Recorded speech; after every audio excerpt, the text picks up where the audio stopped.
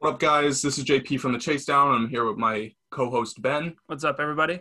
and today we have some playoff basketball to talk about. One of the greatest opening weekends of the playoffs I remember, probably the best that I remember. Every single game felt super competitive, super fun to watch. Ben, how'd you enjoy basketball over the weekend? I agree. I think it was one of the best weekends of basketball I've ever watched. Definitely, like in terms of round one, you don't usually see the kind of competition that we saw in every single game. Like Yeah, 1 seed and 8 seed kept it close in the East and West. 2 versus 7 kept it close in the East and West.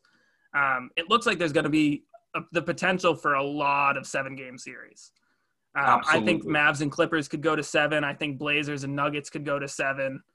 Suns and Lakers could potentially go to 7. And all of those games, every single game is going to be so entertaining. Yeah, there was just competition throughout. There was no blowouts really. Every single game came down to the wire, and I'm super stoked. But one of the bigger surprises for me was how competitive it was, like throughout. Usually heading into the playoffs, the 1-8 series, people aren't super excited to watch. We kind of expect either 4 or 5 game series.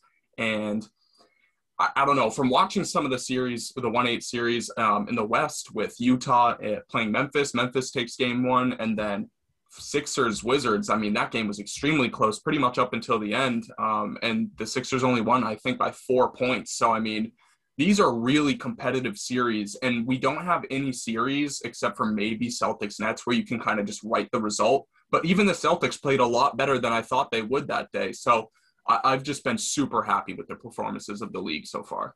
Yeah, I honestly expected the Celtics to get swept with like a 20-point margin in every single game. Yeah. And they held Kevin Durant to 2 for 10 shooting. I don't know how much they were doing out of that because he was just kind of missing shots. But that Yeah. big three struggled the first half against the Celtics. My biggest surprise was Mavs versus Clippers. Mhm. First of all, Luka is absolutely unstoppable. There's not really, except for Kawhi, there's not really a player on the Clippers that can guard him. Every single time he got somebody on him that wasn't Kawhi, he scored practically. He had a 30-point triple-double. It just seems like nobody on the Mavs fears the Clippers. Nobody thinks of the Clippers as this top dog, too talented team. And that's really what I thought they were going to be coming into this playoffs. I was expecting them to come out red hot. And except for a good first quarter from Kawhi, both Kawhi and Paul George had pretty pedestrian games. They really need to step it up if the Clippers are going to get the victory in this series. I totally agree with you, and they just need to figure out some sort of way to slow Luka down. Before we started recording this, we spoke about like Luka in all of his playoff games averages 39 and 10. You It's can make an ridiculous. you can make an argument he's like a top 5 playoff player already, and it's his third season of the league. What he's doing is unprecedented, and he's doing it against only the Clippers. Every single playoff game he's had has been against the Clippers, and he's just destroyed them. A lot was made before the playoffs even started about the Clippers ducking the Lakers to get the Mavs. Is that looking any better right now than maybe facing the Lakers? I mean, they're just getting crapped on. And I spoke to you before the pod started too. Like the way they were defending Luka was ludicrous to me, at least. I've spoken about how Kawhi just switches off all of the people he's defending basically throughout the entire regular season, and it looks like it's carrying into the playoffs. Luka was able to torture Patrick Beverley, and he was able to torture Ivica Zubac the entire game, and that leads to a 30-point triple-double every single time. So they got to make some real defensive adjustments if they have any chance at winning. Yeah, and the problem for the Clippers is I think the Mavs bench is ready. I think the supporting cast around Luka is ready to go. Tim Hardaway Jr. had 21 points. That was great from him. Mm-hmm. Kristaps kind of had an okay night, but he didn't need to score a ridiculous amount. Yeah. But yeah, I think Tyronn Lue has his work cut out for him. He's really got to figure out how to isolate Luka and how to stop him. And I think we talked about this a little bit before we started recording. I think it just comes down to Kawhi has to be the primary defender on Luka at all times.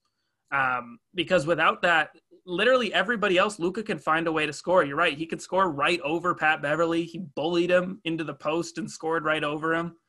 He's quicker than Zubats. He can go past him easy. Tyronn Lue's got his work cut out for him. I'm not sure how good of a coach he is. This is going to kind of be his chance to prove it. Yeah, he said in the press conference afterwards that they're going to make some adjustments defensively. And basically the way I interpreted that is Kawhi's going to stick to Luka from starting minute to finishing minute. I think that's really the only chance they even have to slow him down. I'm not even going to go as far to say Kawhi's going to shut him down. I don't think anyone in the league can. I don't think Ben Simmons has been the only person to even remotely accomplish that. So, yeah, man, this is going to be a tough series for the Clippers. I've been on record too. I think the Mavs would have beaten the Clippers last year if Kristaps didn't get ejected or hurt. So does this shake your confidence? I think, did we both have the Clippers winning this series? Yeah, so we both had the Clippers winning in 5. Yeah. And I don't see that happening anymore.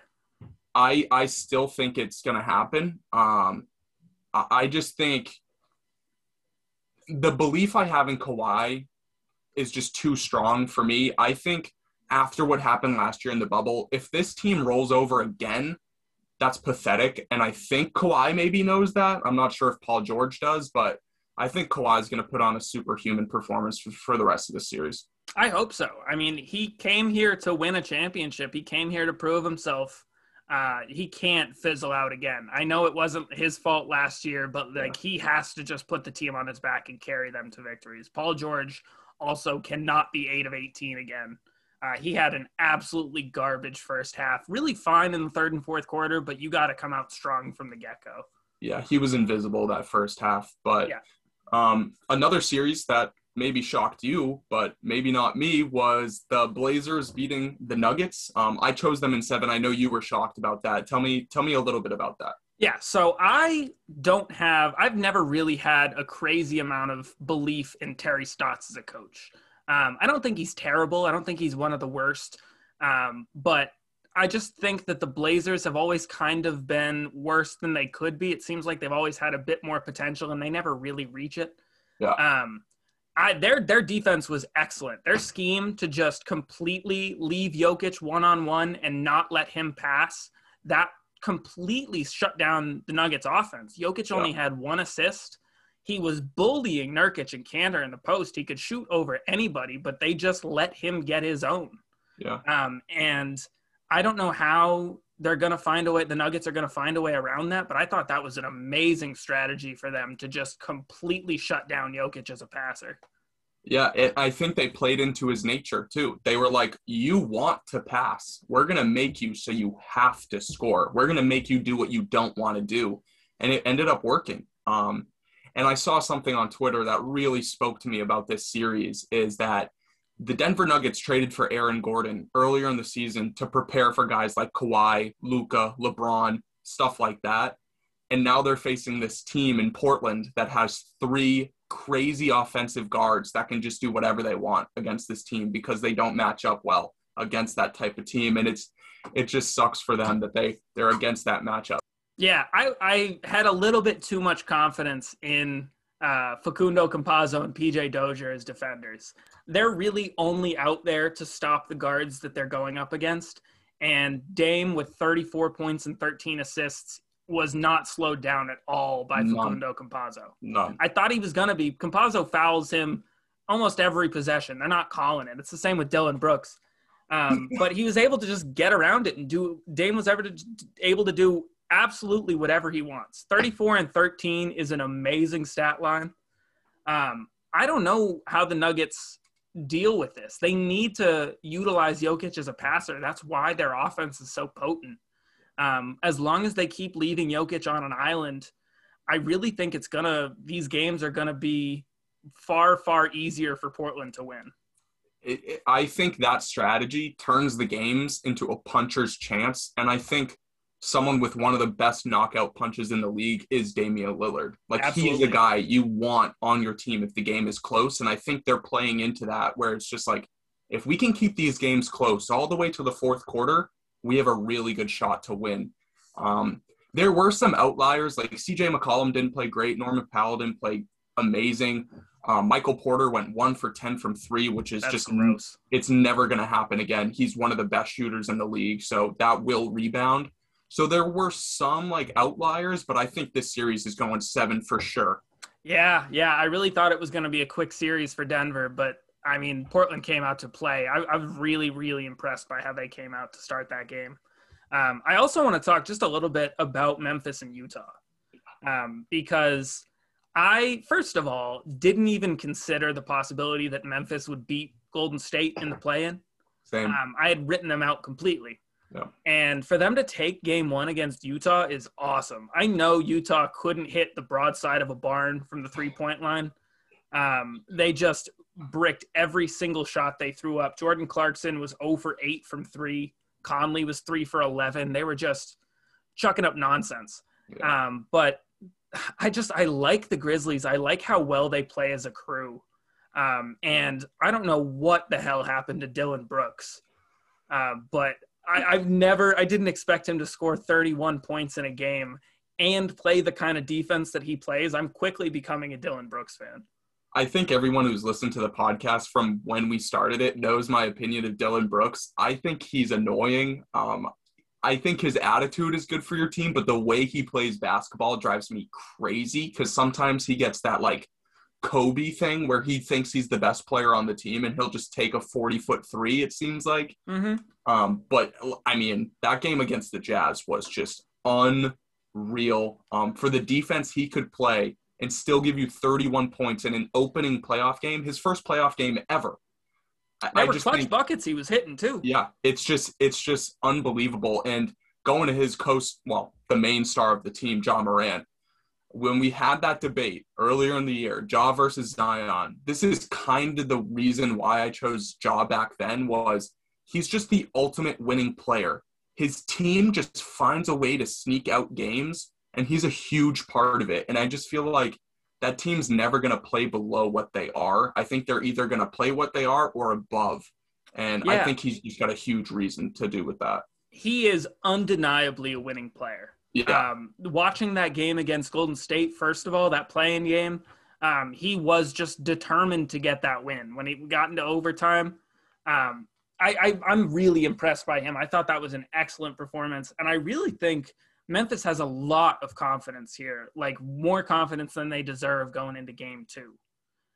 The Jazz just need to shoot average from 3 to beat them. But I mean, Jaren Jackson Jr. had a garbage night. Most of their bench guys for Memphis had a garbage night. If the bench shows up for Memphis, even if the Jazz are shooting okay, that's still a game. I really expected it to be a blowout for the Jazz, and that just did not happen. Yeah, and I think this shows how important Donovan Mitchell is to this team. He's just such a dynamic shot creator for himself and for others, and his three-point shooting this year has been exceptional, shooting 40% from 3. So I didn't realize how important he was because I thought Jordan Clarkson could kind of fill in most of what Donovan Mitchell does. Obviously, Donovan Mitchell's an all-star caliber player, and Jordan Clarkson's nothing close to that, but I thought they were closer than maybe like Rudy Gobert and the next center on their roster. But seeing them against the Grizzlies the other night proved to me how important he is to that team.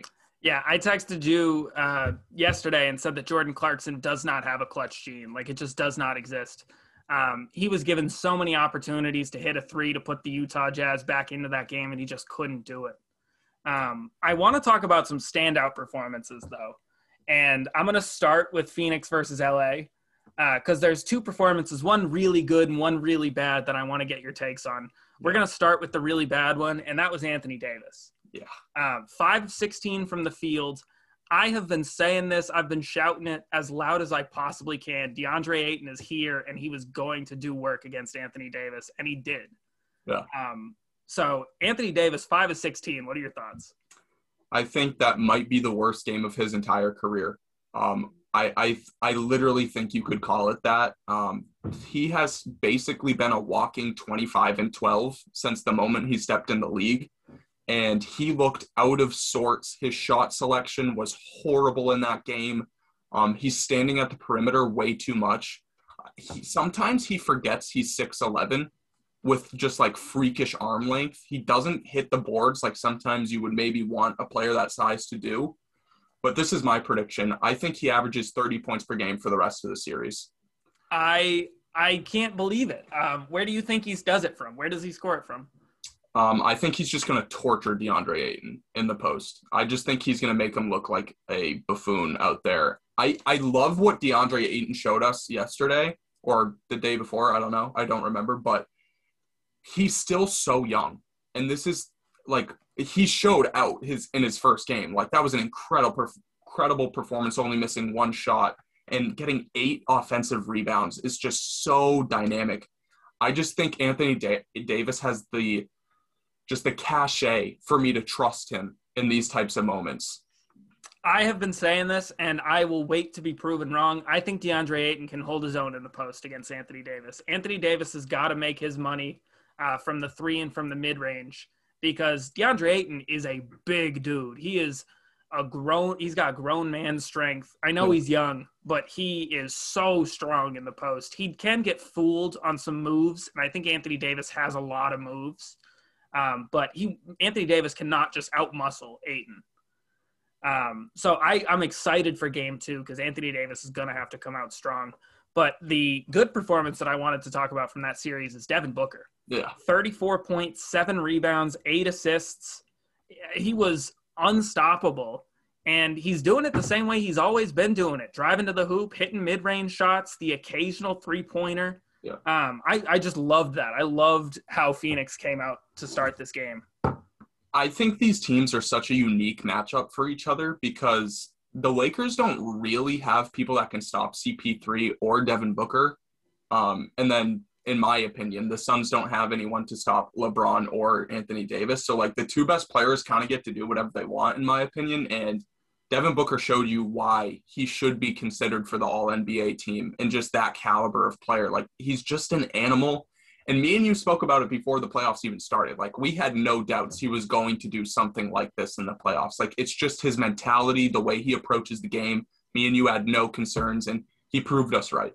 Do you still see a reverse sweep coming? Do you still see the Lakers winning the next 4? Yes, I do. I can't imagine that. The only way I think that's possible is if Chris Paul is out the rest of the series. He hurt his shoulder like halfway through the game. Yeah. And the 3rd and 4th quarter, you could tell he could not shoot the ball. He looked And horrible. I don't think the Lakers really noticed that until it was too late. Yeah. First of all, it sucks that we can't get healthy Chris Paul in the playoffs. The dude is such a beast. He is always so ready for the moment. I really wanted to watch him in the playoffs. I hope he's healthy. If he isn't, that's the only way I see the Lakers taking 4 easy games. This is the reason I chose this before Chris Paul even got hurt. LeBron has been known to lose the first game of series. It's just like his thing. I don't know why he does it. I've heard him say it's a way for him to scope out how the team's going to play him. And he kind of just treats it like a scrimmage. And then he just sweeps them right after. And it's like, it sounds crazy, but there's so much evidence that he's telling the truth over his 18-year career that I just have faith that he's just going to blow them out of the water the next 4 games. Him and Anthony Davis are just going to make them look crazy. I think LeBron's going to go crazy. I still think Anthony Davis has met his match here in the post against DeAndre Ayton. Nobody can stop AD when he's hot from the mid-range or from 3, but Ayton can slow him down in the post. I will stand by that until he proves me wrong. That's fair enough. A standout performance I want to talk about is Trae Young. Yes. You guys know my opinion on Trae Young. I think sometimes he's a ball hog. I think sometimes he has some of the worst shot selection in the entire league with his 34-foot threes that he chucks up. I cannot deny how great he looked in that New York Knicks game. And I said it before the playoffs even started. If he proves me wrong in the playoffs, I'm going to shut my mouth and just not talk about him anymore. I'm not going to complain. And that's what he's doing so far. 30 and 10. Game-winning shot against the Knicks, who I have a lot of faith in as just a defensive team and just the chemistry and everything we've seen from the Knicks. I thought they were going to take this series. I still do. I still think it's going to be Knicks in 7, but, I mean, the way Trae Young played was unbelievable. Absolutely unbelievable, yeah. He still had a couple of his signature Trae Young foul-baiting moves. Yeah. A handful of them the refs just didn't call, which I thought was awesome. Now that you're in the playoffs, they're not letting so many shots or letting so many calls go. But yeah, 32 and 10 with 7 rebounds from him was awesome. I love the fact that he used the hate that he was getting from the New York crowd, the FU Trae Young chance that he was getting, and then he just used that as fire. I can't imagine how loud those chants are going to be the next time he comes into that building, because the Knicks fans were just ready to hate somebody. Whoever the dude who walked through that door, they were ready to hate. I think this is going to be an awesome series. I can't see Julius Randle bricking 17 out of 23 shots again. No. But I still think this is going to be a 6 series. The one thing that I will complain about here on record, nothing makes me want to bash my head into a wall more than watching Elfrid Payton get NBA minutes. Yeah. I know that Frank Ntilikina can't score. He has no offensive game. He's a defensive stopper. Trae Young is an offensive beast. That should be your answer for New York. At least try it. Give Frank some minutes. He's like one of my favorite players, and the New York Knicks have just shit on him for years. Yeah. Quickly was great. Burks was great, but I want to see Frank Ntilikina get some minutes. Frankie K, Frankie Smokes will not be getting any minutes this series, especially he got 23 seconds in the game. And he lit up the game winner. Awful. And he lit up the game winner. Yeah. So, I mean, it's just not – and I think it's rude of a team, low-key, to, like, keep a player on ice for 47 and a half minutes and then throw him on the most important player in the last 20 seconds of a game. I think that's, like, kind of ludicrous. Yeah, set him up for failure. Yeah. So I didn't love that, but I'm going to actually backtrack. No, I'm going to go forward here. One of the favorite games that I watched this weekend was Heat Bucks. And you might be asking, like, why? Everyone was missing shots. The best players played horribly. That's why I loved it. The whole thing revolved around basically role players, and then it came down to an incredible shot by Chris Middleton to seal the game. But watching Jimmy Butler go 4 for 22, but still hit the shot that sent it to overtime, that seeing Giannis be – I couldn't even believe what I was watching. That he literally – I could not have told – like, if someone told me that he was a 2-time MVP, I literally would have laughed out loud. He looked horrible, like one of the worst players on the court. He had a 10-second free throw violation, and he missed 4 free throws in the fourth quarter. I was just like, my mind was melting. Sorry, keep going. No, go. The free throws. I just wanted to talk about the 10-second violation. Yeah. If you watch him during the regular season, it legitimately takes him 15 seconds every time, and they just never call it.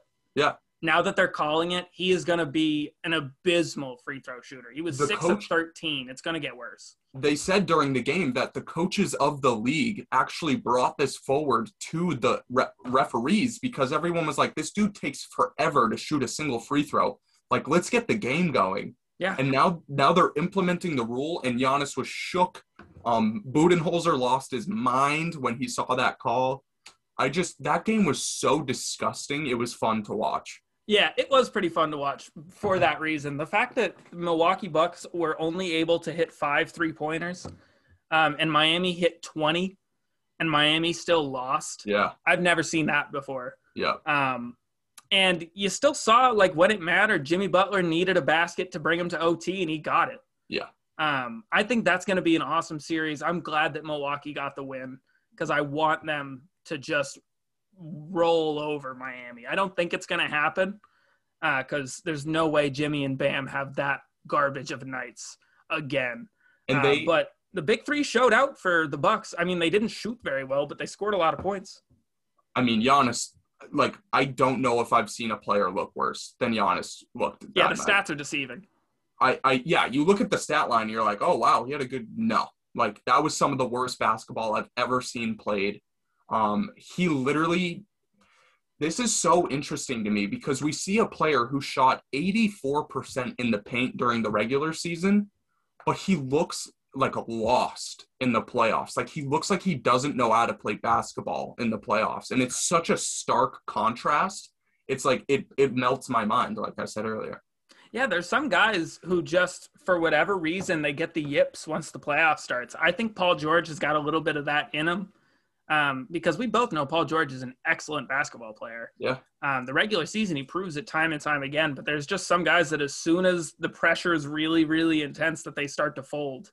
My favorite game, even though the Celtics lost, Celtics Nets was a fun game. The first half defense that the Celtics played was great. I think everybody who watched that game knew that the Brooklyn Nets were going to come out strong in that third quarter, and that the Celtics really didn't have a right to be as close as they were. Yeah. The one thing that pains me as a Celtics fan, if Tatum and Kemba Walker just have okay games, we could win that game. We could have won that. Yeah. 6 for 20 for Tatum, 5 for 16 for Kemba. Yeah. I'm almost feeling like if the games are close in the fourth quarter, you got to bench Kemba. If he's not scoring, he's useless out there. Yeah. And it sucks that you're benching a $30 million guy, but like if he can't put the ball in the basket until there's 2 minutes left and it's garbage time, what good is he out there? This has been my complaint since the 7th game of the season. He doesn't deserve his contract. I don't know how many minutes he deserves to play either. It's a tough situation for a Celtics fan. I watch him play decent teams, like not great teams, and he'll put up 24 on pretty good efficiency, and I get fooled. As soon as it matters, as soon as we play a team where we really need his points, he just doesn't show up. I'm beyond impressed with Rob Williams. I will say that. 11, 9, and 9, 9 blocks, tied for 4th all time for a single game playoff game. Yeah. That was awesome. It sucks that he's still dealing with the pain in his foot, the turf toe, because you can tell it's kind of hobbling him a little bit. But still, even with him being hobbled, 9 blocks is unreal. The defense he played on Harden a couple of possessions, Kyrie got a block on. It was just he was everywhere. Yeah, he's a very versatile defender. Obviously, I don't love him out on the perimeter, but people forget he's only 6'8", so he's not this lumbering giant that doesn't have foot speed. Like, he can stick with people every once in a while. And then, like you said, the shot blocking aspect was just absurd. He was sending everything back. And for the future, because I don't know if the Celtics make it out of this series, I doubt they even come close. But for the future, I love that Rob Williams is on this Celtics team. Yeah, I think the offseason will be good for him to heal and maybe add a little bit more passing to his game, because you can tell that he's got the instinct for it, but we just don't put him in that position all the time. Yep. This has me excited for the future. The one thing I need, and I wasn't with you before when you were saying this, but I'm with you now, Kemba has to go. It doesn't matter if we get a player of equal caliber in return. We just got to get off that contract. Yeah. The way we could allocate the money differently would make us a much better team. It's just reality at this point. We always need role players, and we just don't have the money to pay them. So we got to pay like Jabari Parker, or bring in just some, like, hope that some guys that we draft do all right. Jabari Parker had an all right game. I'm not mad about that, but we could spend $12-15 million and go out and get a quality role player if we had that money. We just don't. Right. So the Celtics did put up a fight. I was glad to see that, but I don't think KD will ever come out shooting like that again in this playoff. I think what you were expecting coming into the series, a 20-point margin and 4 straight losses, I think that's probably what we're heading towards. But still, I really liked the effort the Celtics put in, because everyone knows my complaints about that throughout the season. I just thought this team maybe didn't have the energy or will to do it, but I was super excited to see that they were actually trying their hardest out there. Me too. And even though he didn't have an excellent game, I am fully bought in on Aaron Nesmith. I think we texted each other. Yeah, we texted each other that he just, the way he plays, I think I'm in on him too. I think he's going to be a great role player for us. I'm done with Romeo Langford. I will never cheer his name again unless he seriously proves me wrong next year. But yeah, Kevin Durant starting the game 2 for 10 was unreal. That never happens. You could tell he was forcing his offense, just trying to get a bucket, and they just weren't falling. As soon as he got that one bucket to fall in the second half, he was just on a different level. Yeah. James Harden too. I've never seen him that passive in the playoffs. It worked for him because there's so many quality players on the Nets to find. Yeah. But I've never seen him in a pass first mentality. And that's kind of what I was expecting. I thought he'd get more assists, but still 21, 9, and 8 is an excellent game from him. Yeah.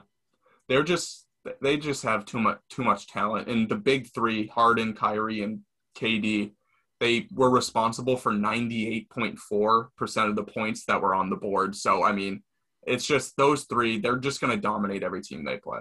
Yeah, there really was nothing the Celtics can do. The fact that they made it a close first half, I'm like happy with the series already. 100%. Go. Another one of my favorite games was actually Wizards Sixers. I thought it was just going to be a blowout. It turns out they are the perfect matchup for each other because the Wizards are just a light you up type of team. They're not trying to play defense. They're just trying to get from one end of the court to the other and rain a couple threes and get to the hoop. And then the 76ers are a slow tempo team, beat you down in the post with Joel and then defend you. And it's just like immovable object, unstoppable force type of deal up against each other. And it was super exciting all the way to the end. Like, I loved that game. Yeah, me too. I like the thing about the Wizards that I think is kind of fun to watch is they are probably the best transition team in basketball. And there's a lot of times where I've seen the Celtics do it when we play against them. There's a lot of times where teams try to match their pace because the Wizards will score 8 points in a row off a handful of turnovers in transition. Yeah. And then the Sixers tried sprinting out in transition, and it's not their game, and it wasn't working for them in the first half. Joel Embiid only took 6 shots in the first half, and he ended with 30. That was pretty crazy. Tobias Harris with 37 was awesome. Ben Simmons had one of the most Ben Simmons games I've ever seen. 6 points, 15 rebounds, 15 assists. Yeah. There's some moments out there where he looks like he's got top 10 potential. And then there's some moments where he just looks like an absolute bum. Yeah. And it's the times where he's got a score on his own that he just looks lost out there in the half court. But 15 assists is awesome from him. That was a really, really fun showing from the Sixers. Yeah, and you said it. I mean, Joel only took 6 shots in the first whatever, and it's because he just got bogus foul calls called against him that entire first quarter. And then he still ends up with 30. Like, the Wizards have no chance of stopping him. They tried triple teaming him. It didn't even work. Yeah, they triple teamed him, and he still got an and one. It's just like he's such a dominant force. That's going to be a really fun series. But some things I've learned from this playoff weekend, the first thing I've learned is that this is going to be insanely fun. I kind of expected just like the Nets rolling through, the Lakers rolling through, and this not having too much drama in it, but it is the exact opposite. I think we're going to see some upsets. I think we're going to see some really just hard, competitive playoff basketball these next few weeks. So I'm super stoked about that. But I think the biggest thing is Jokic has his hands full with Damian Lillard. I think Kawhi and Paul George could be in trouble. Like, I literally think that team could be broken up in the offseason. And I think the Jazz need to take the Grizzlies very seriously because I think the Grizzlies can make this a lot harder than it has to be. Those are all excellent points, and I'm going to say something that you disagree with, and that's fine. And that's that the Lakers need to take Phoenix more seriously. LeBron and Anthony Davis cannot be that bad again. Devin Booker outscored the two of them together. Yeah. That can't happen again. No. Those were all good points. I really think the Hawks and Knicks series, they're such interesting basketball teams. That is something that I recommend everybody watch, even if you're not a big fan of either team. One, because just listening to how loud Madison Square Garden gets me hyped about basketball. Mm-hmm. And two, because there's just some really, really fun players on both teams. I want to say, though, Game 2 is really important for so many series. I want to run through the list and see if you've changed your mind on any of these series. Yeah, let it rip. 1 versus 8, Jazz, Memphis. We both had Jazz in 5. How do you feel about that? Keeping it. Same here. The Jazz got to come out a little stronger. Donovan Mitchell, whenever he's back, will be the game changer. Yeah. Sixers, Wizards. We both had a sweep. I don't think it's going to be a sweep anymore. I think the Washington Wizards can take a game. I still call sweep. I think it's going to be close, hard fought, though. That's fair. It's 2 versus 7. Suns versus Lakers. I still have the Suns in 6. You still have the Lakers in 5. Yeah. Game 2 is going to be big, and however it goes, we will argue about it once it's over. Nets versus Celtics, still going to be a sweep for the Nets. Yeah. The fact that the Celtics took a half, I think, is a victory. Yep. 3 versus 6, Nuggets versus Blazers. How do you feel? Got Blazers in 7 still. I have Nuggets in 7 now. Okay. not in 6. I still think Michael Malone will find a way to get Jokic to pass the ball more and get those guys a little more involved. They played lockdown defense, Portland did. And I think they're still going to bring that. But Jokic can't have 1 assist a game this series. Right. Bucks Heat. I have Bucks in 5. I think I keep it, even though Giannis let me down huge the other day. Yeah, he's got to come out stronger. And I also think all of these games are going to be really close. I just think the Bucks have the edge. The fact that they have 3 big guys that they can give it to score when they really need it, the Heat just don't have that. Exactly. And then 4 versus 5, Clippers and Mavs. I think I have the Mavs taking this now. It's a 7-game series. Yeah, I don't want to overreact, so I'm just going to keep Clippers in 5. Clippers in 5. I think that's pretty strong. I can't see the Clippers reverse sweeping. They have no heart. Kawhi's really got to instill some energy into these guys because it was not there game 1. I just don't want to freak out. It looked bad. It looked really bad, but I just don't want to freak out and look foolish. Fair enough. I take the Mavs in 7. Knicks Hawks. We both had the Knicks in 7. I didn't expect the Hawks to win game 1. No. I thought Trae Young to have an excellent series was going to need to average around 30 and 10, and he got a 32 and 10 pretty easily. Yeah. I have more faith in the Hawks, but the Knicks are not coming out that slow again. I still think Knicks in 7. I do too. Julius Randle, like you said, missing 17 of 23 shots just will not happen again. In the regular season, he averaged 37, 12, and 7 against the Hawks. That's unreal. Yeah, they played excellent defense on him, but he was also just missing open ones. Right, exactly. So I think that's the only changes we have is I think the Mavs are beating the Clippers, and I think the Nuggets, the series against the Blazers is going to go a little longer. You're sticking with every pick you have. Yeah, I see some potential. The only one I'm like super scared about is that Mavs series. I have full confidence in every single one, but the way Luka played the other night, it's just like I don't know if they can stop him. If Mavs take game 2, I think Mavs could win it in 5. Honestly, I wouldn't fight you on that. I'm just gonna hold still for now. Kawhi, I don't know if I'm putting too much value on what I've seen Kawhi do in the past. Yeah, is he still that dude? So that's the thing. So game 2 will let us know. Right. Defensively, like I've said, he's not the best defensive player anymore. I think he's still top 5. You can look at every single metric. It'll back me up.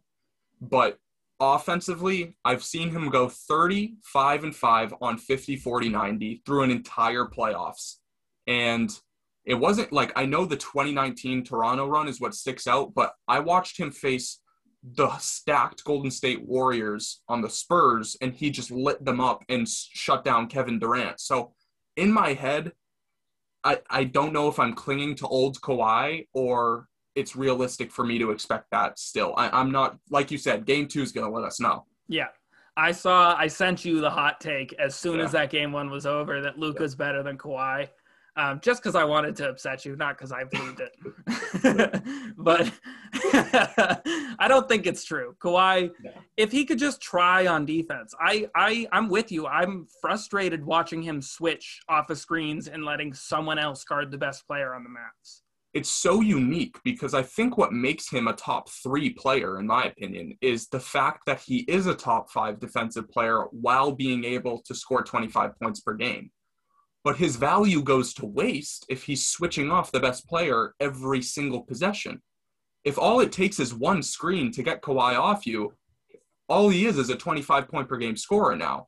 His value decreases huge, and then Luka's just, honestly, like face-to-face, Kawhi, Luka's a better offensive player by far, in my opinion. The way he passes the ball and the way he can just do about anything puts him above. But defensively, Kawhi's on a different planet than Luka. Luka's he's a traffic cone. So, I mean, like, this series is going to be amazing. No matter which way it goes, it's going to be a fun one. Yeah, the thing for me is I need to see Kawhi guard Luka. I need to see him fight over screens because we know he can. We've watched it before. Exactly. Like, it just seems like he's passive, and that frustrates me. And it frustrates me too because I've watched him for 8 years now, and I've seen what this dude can do. Like, he did it even last year against some players during the regular season, and then Luka kind of did the same thing to them. But, I mean, I've seen him fight over screens. I've seen him literally play defense so well that people get cut from their teams the night after the game.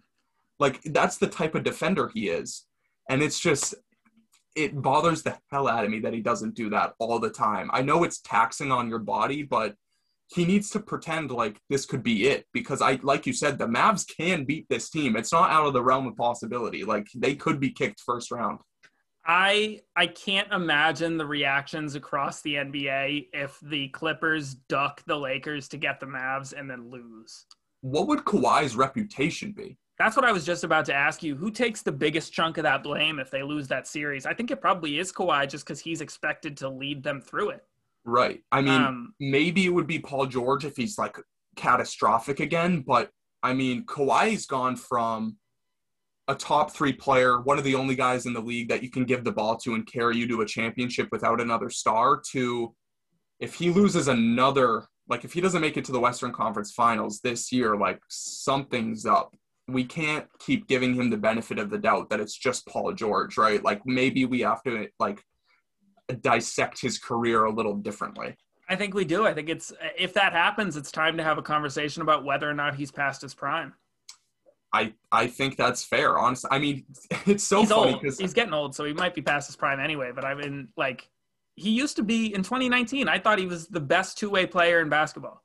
I still think he is. I do personally. I don't think there's another player that's better than him at two-way. But I mean, we're talking about Kawhi out of his prime right now. He averaged 25, 6, and 5 on almost 50, 40, 90, and it's probably going to be NBA first team this year. So it's like, maybe it's silly. It is silly, but I understand, like, I think, like I said, I just think he hitched his horse to the wrong wagon. I think it was a horrible career decision to join Paul George instead of, like, maybe going to the Lakers. How dare you? I know it's disgusting, but think about Kawhi, LeBron, and AD versus Kevin Durant, James Harden, and Kyrie. I would not watch the NBA if Kawhi was on the same team as LeBron and AD. I wouldn't watch a single one of their games. It's fair. But I'm just saying, like, even another team, like, I think the Mavericks would have been a great choice for him. I just think that was a perfect fit. And there are other teams, too, like Portland. He could have stayed in Toronto. My favorite fit is Denver, honestly. I think if he went to Denver, I think it's lights out for the league. But I mean, he wanted to be close to his family, so that's on him. Yeah, this is what he gets. He recruited Kawhi, or he recruited Paul George. He brought him to his team, and he's made his bet. He's got a lie in it. Exactly. So I think that wraps up the episode. Ben, do you got anything else? Little insights, anything like that? I've got nothing else. Just recommend that absolutely everybody tune in for these game 2s. Lakers in 5. Suns in 6. Peace out. Peace. Thanks, everybody, for listening in. If you want to interact with us at The Chasedown, make sure to find us on Instagram, Twitter, and Blogger at The Chasedown Pod to join the conversation. Peace, everybody.